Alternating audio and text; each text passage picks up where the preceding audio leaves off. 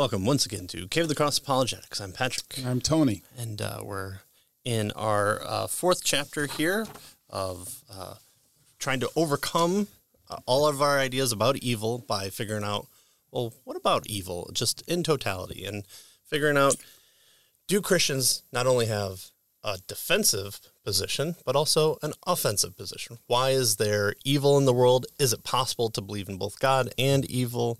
And so that's kind of where we're starting now. Yeah. We've kind of covered our definitions. Well, it's definitely possible to believe in evil. Right. Yeah. So we kind of covered a little bit with that last time. So even we've even granted secularists, people who don't believe in God, the ability to recognize evil. And from our worldview, from the Christian worldview, we say that it is possible for them to know because they're created in the image of God. So by assuming our position, we allow for that understanding. And so we have an explanation for why people can call out things like bad people in the church are evil when they abuse people as a good thing, as something to say this person is evil. And so both sides can allow that. Although what our book suggested last time is they have a really difficult problem on their hands in terms of explaining the source of evil or the meaning of evil, right? It's a metaphysical problem. Right. So from their side of their worldview, they have a hard time with evil, and so we kind of walk through that a little bit. Yeah. Now we're kind of foisting more coals on the God side here, and we're trying to figure out, can we do it? Yeah. Is it possible to have a theodicy, a reason for why evil exists in God's world? And so what about evil? A defense of God's sovereign glory by Scott Christensen is where we're starting.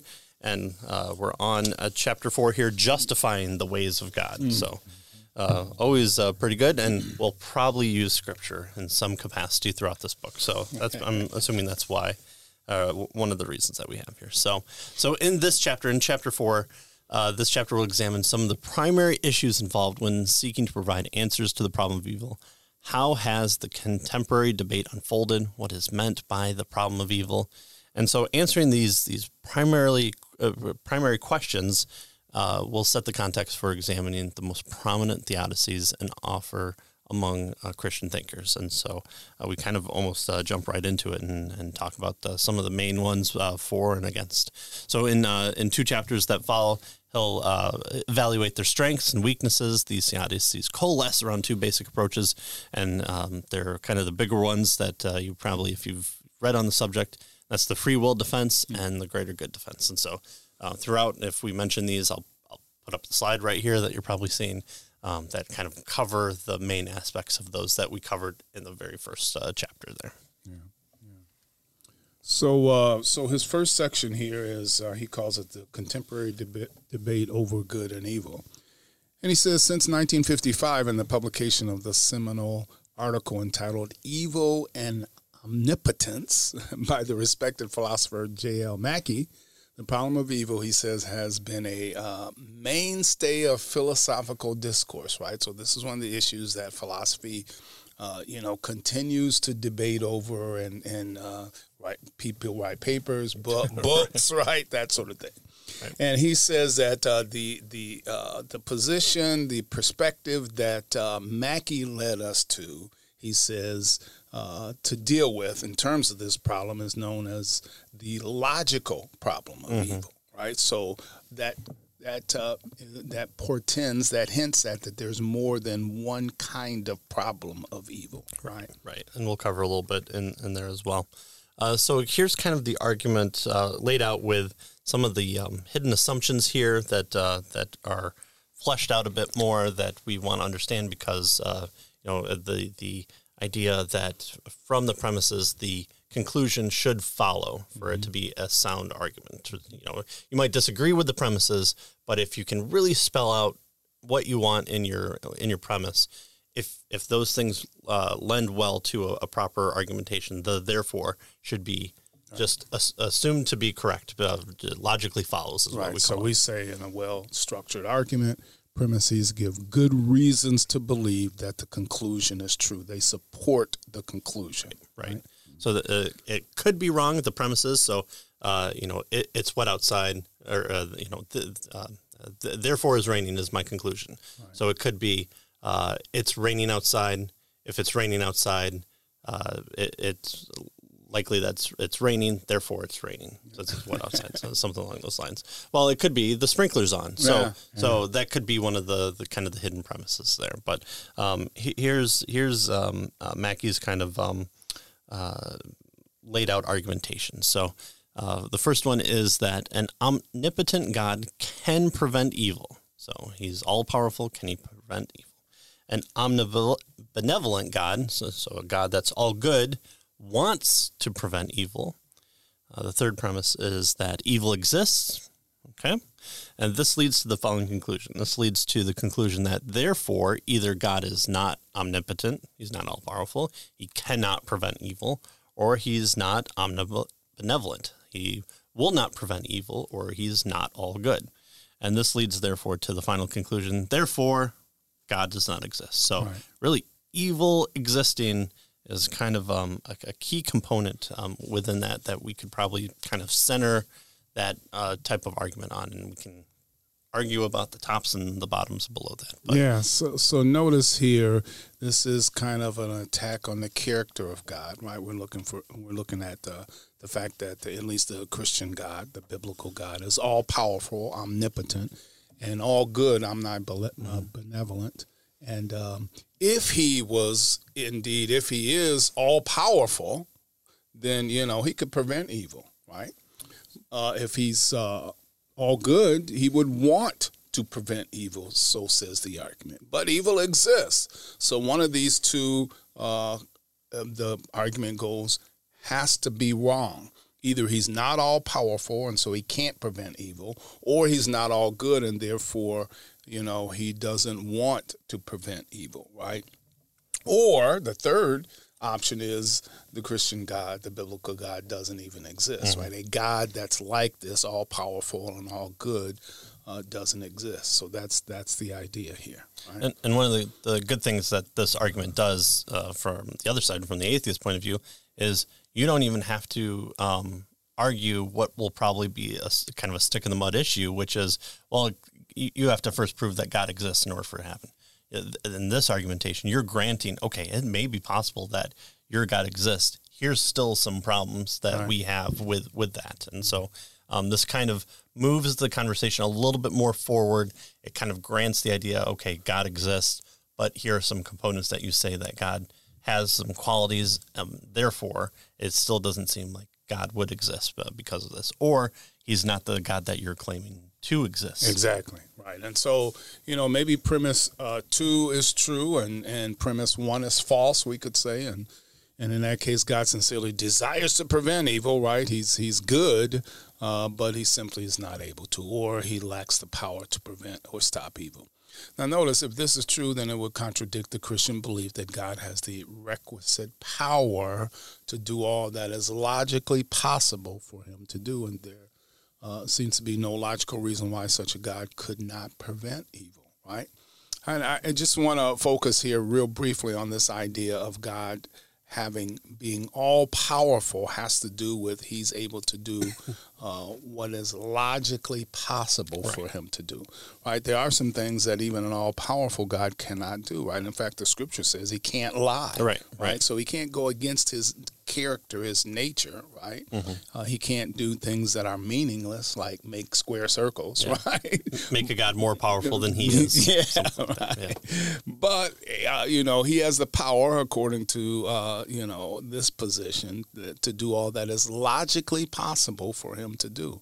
And so this seems to thwart, this particular argument seems to go against that, or at least say that he doesn't exist, right? Ironic that it comes from a rabbi, Rabbi Kushner. Yeah, this is the one that Kushner used in his "When Bad Things Happen to Good People," right? He argued that God really wants good things to happen, but he's not strong enough to do it, right? Yeah. Kind of thing. He just needs to cross his fingers a little bit more to make it out of there. Yeah.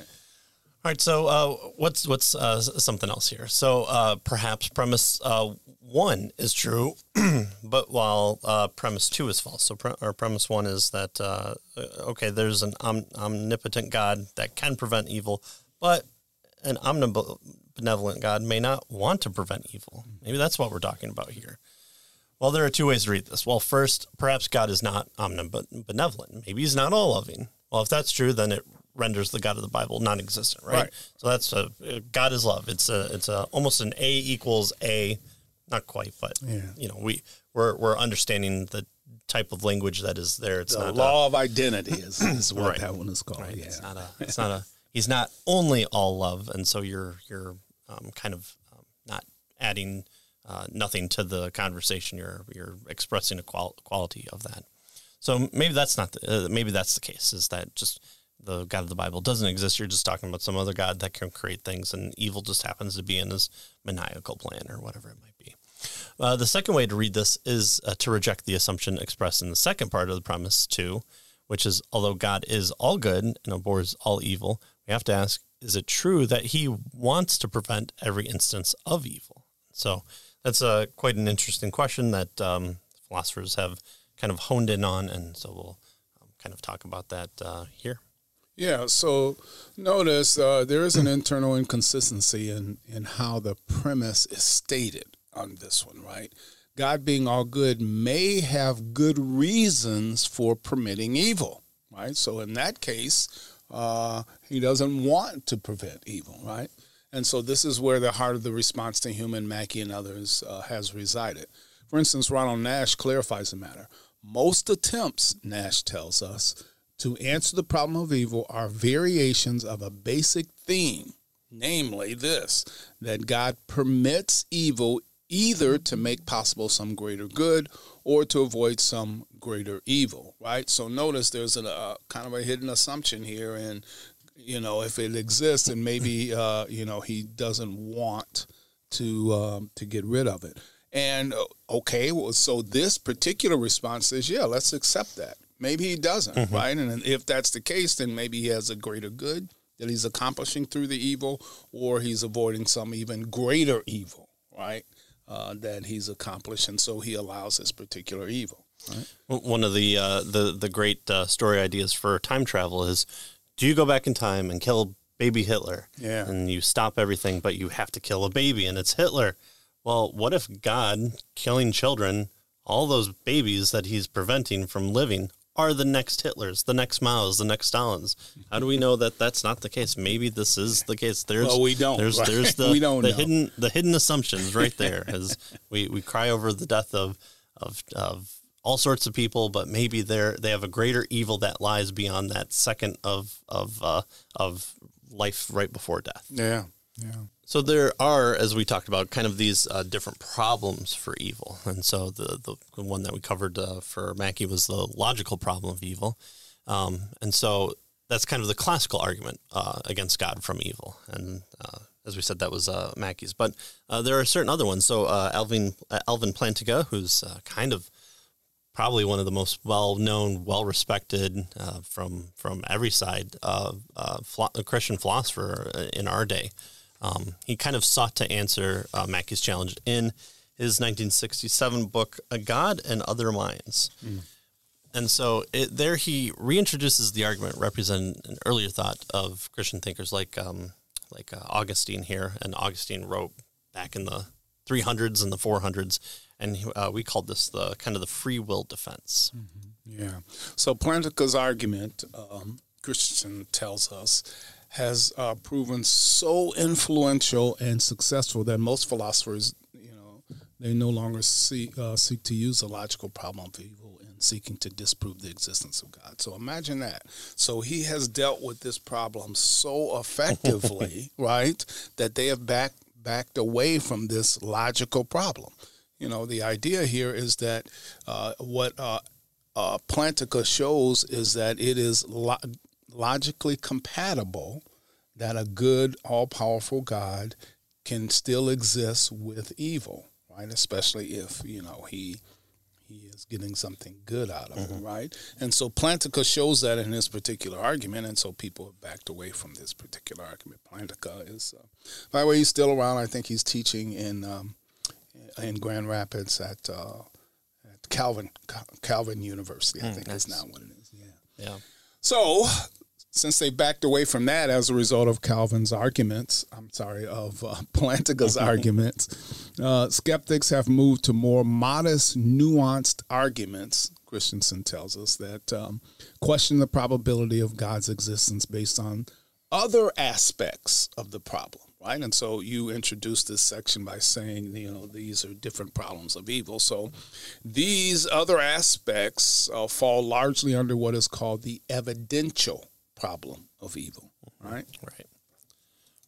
Right. So philosophers who argue against God in this fashion no longer question the coexistence of God and evil per se, conceding the arguments of Plantinga and others. So this kind of like, you either have to take away kind of the human responsibility or the perception of some sort of free will capacity in humans, whether it be soft determinism or just kind of what's called libertarian free will.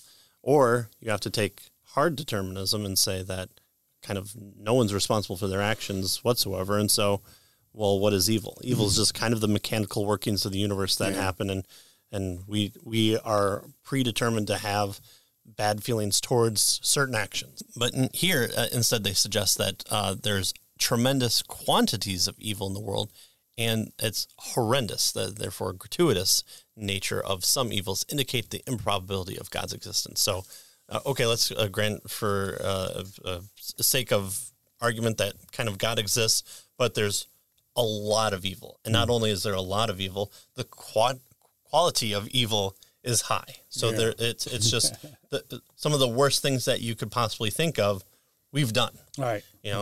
We've attempted to eradicate large groups of people. We've engaged in brutal infanticides. We've nuked the planet a couple times, more than once. We've done it with the hopes that we weren't going to burn up the atmosphere. We were just crossing our fingers in that case. Pollution or different forms of just kind of the worst ones possible. And you go, okay, try and think of something that humanity wouldn't do. I'm sure you could find it somewhere in our 10,000 plus years of history, plus or minus. So in the vast amount of evil, it is suggested that there may be legitimate reasons for some evil, but pervasive evil everywhere we turn, well, this seems to count against the Christian God. Right. What's he doing? He just seems all this evil is in the world and nothing seems to be done. Right. So this is called the evidential problem of evil. Right. Finally, there is the existential or emotional problem of evil. Right, sometimes called the personal or religious problem.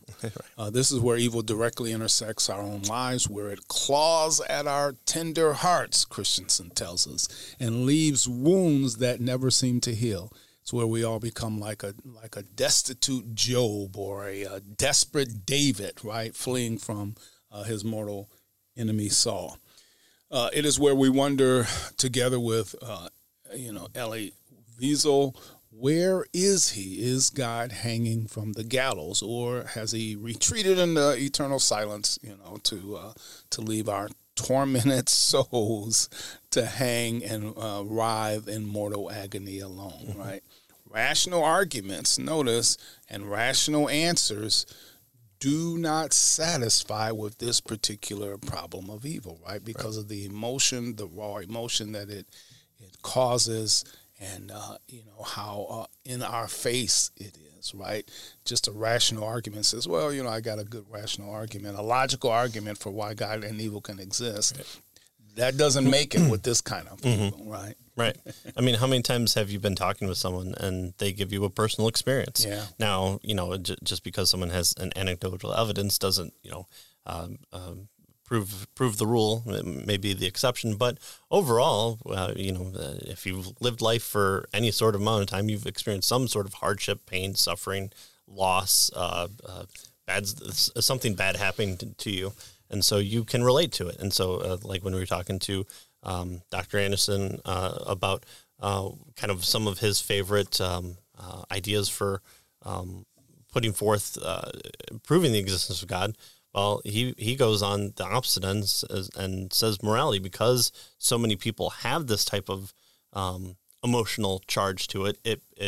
To say that there's no such thing as anything that's moral kind of eats at our heart. And so, again, the Christian worldview speaks to that, saying we're all made in the image of God. And so we kind of have that shared capacity for understanding morality because it speaks to the shared qualities that God has shared with us as a special creation.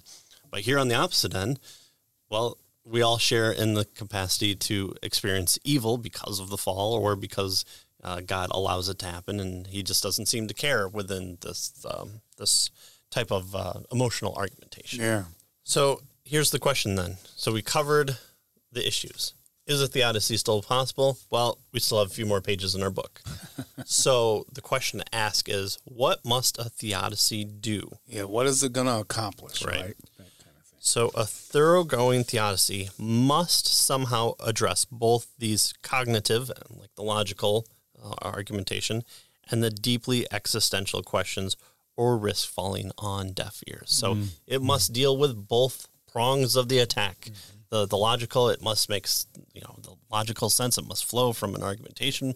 And especially, why do we believe that on our end too, is because logic is how God thinks. And so even from a presuppositional point of view, we're going to come at it with saying that the actions of God would be logical because that is how he thinks.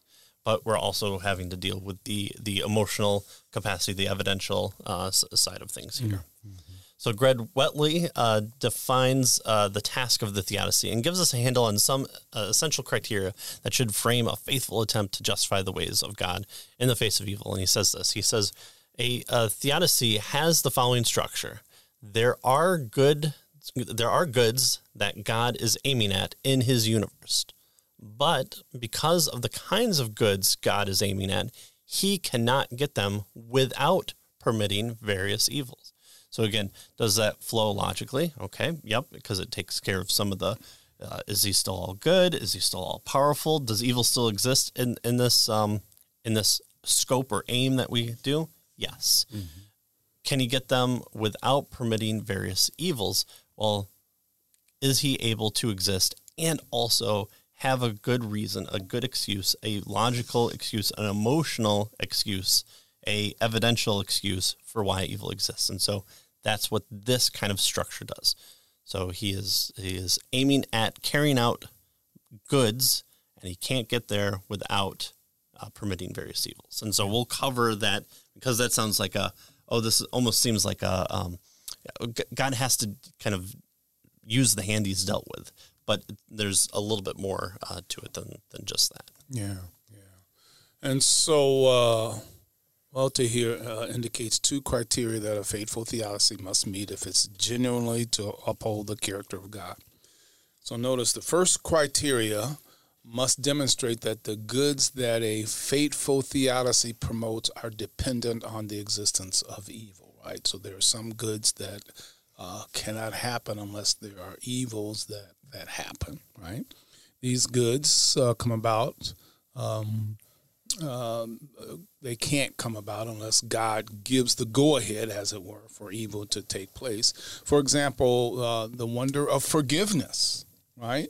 Well, you can't have forgiveness unless someone has done something wrong towards you and then you forgive them, right? So a remarkable good, forgiveness, that could not exist unless some moral infraction, right, preceded the extension of a forgiving spirit to the perpetrator of the wrongdoing. So if God can get certain goods without evil, obviously, then he will. But if he can't, the argument here is that he allows it so that he can get certain goods, right? So and the issue he's going to bring up here is this whole issue of gratuitous evil. Right. So this means that there can be no gratuitous evil, no matter how dreadful or evil that exists and that means evil that exists for no good reason, no good or necessary reason. He stands fast at guard, permits absolutely no evils in the world that do not contribute to his good purposes. So there's not evils just kind of floating around there that are the the antecedent that doesn't have the next part, and so there's no detached evil that, oh, it happened, but it was kind of outside God's purview. He didn't really want it to happen. He's saying that, no, all these evils must be attached to, in some way, a good, whether it's a good now or a good later down the road. And that doesn't mean that we have to know about it. Right. At least God has to have the purpose for it. Right. So he's arguing here that evil that exists isn't gratuitous. It's not there on its own. It's not necessary or something like whatever. that. Yeah. Right. Yeah. It's to accomplish something. Right. So he gives this example. The world came to a place during Noah's day at which evil had strained the limits set by God. So that's one. So why did the flood happen? Well, to prevent evil from happening. And one of the also goods is that it shows the type of reaction God has to such evil, is that he cuts it off and doesn't permit it from continuing on, and there is judgment. So you promised scripture, so let's have one here. Right, in Genesis 6:5 it says, the Lord, this is during the time of Noah, the Lord saw that the wickedness of man was great in the earth, and that every intention of the thoughts of his heart was only evil continually. Right? And so God said, wait a minute, we've reached the limit. We're not going any further. And so what does he do? Well, we have a global flood. I'm an atheist during that time, and I go, look at all this evil around us. Why would God permit this stuff to happen? And then the judgment comes. And then I'm an atheist on the other side and said, why would God permit such a terrible thing like the flood to happen? Well, so it's a no-win for God. Right? Which one would you lose? Yeah.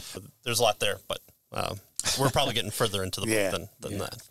So the same situation happened in Sodom and Gomorrah. We might say that the level of evil that poured from these depraved cities reached a point of no return, a stark line in the sand that God deemed nothing should cross. So maybe a little different than what we kind of the Sin City of Las Vegas, or entire state, like I don't know. Let me pick one at random, like California or Maine, maybe if you want to go the opposite direction. I don't know.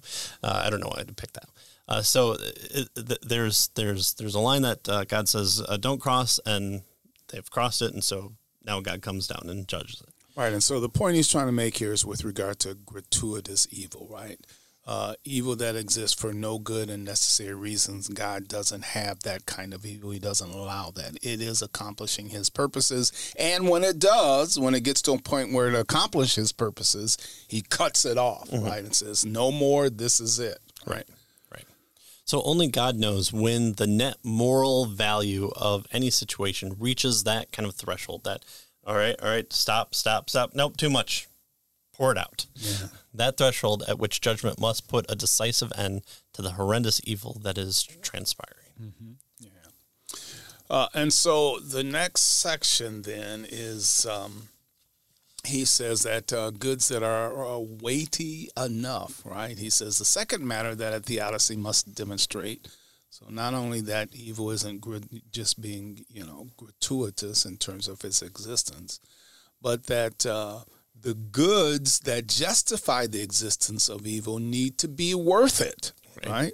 They need to be weighty and important enough goods worth pursuing.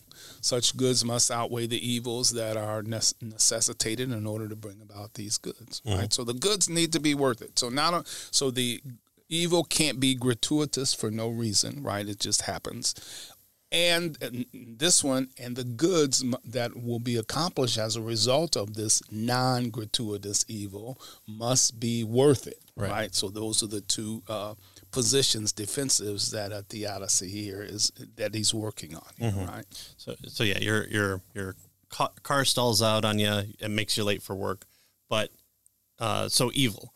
But by you being the 2 minutes late, you miss the guy going through the red light, and so you live because of it. Good. Okay, great. Yeah, so real good. Right? Would I take the being late or late out of the equation to get in the car accident? Probably not. So the kind of the equal side of the equation must kind of have a more net positive than the evil. So kind of towards the end here, the defense of or theodicy is kind of going forward looking at what kind of we talked about in the beginning of kind of a positive claim and a negative claim. And so sometimes people like to use different definitions, use different words. And so he goes on to kind of talk about this positive evidence and negative evidence as well. So some Christian philosophers make a distinction between a theodicy, right, a reason for why God allows evil, right. and a defense.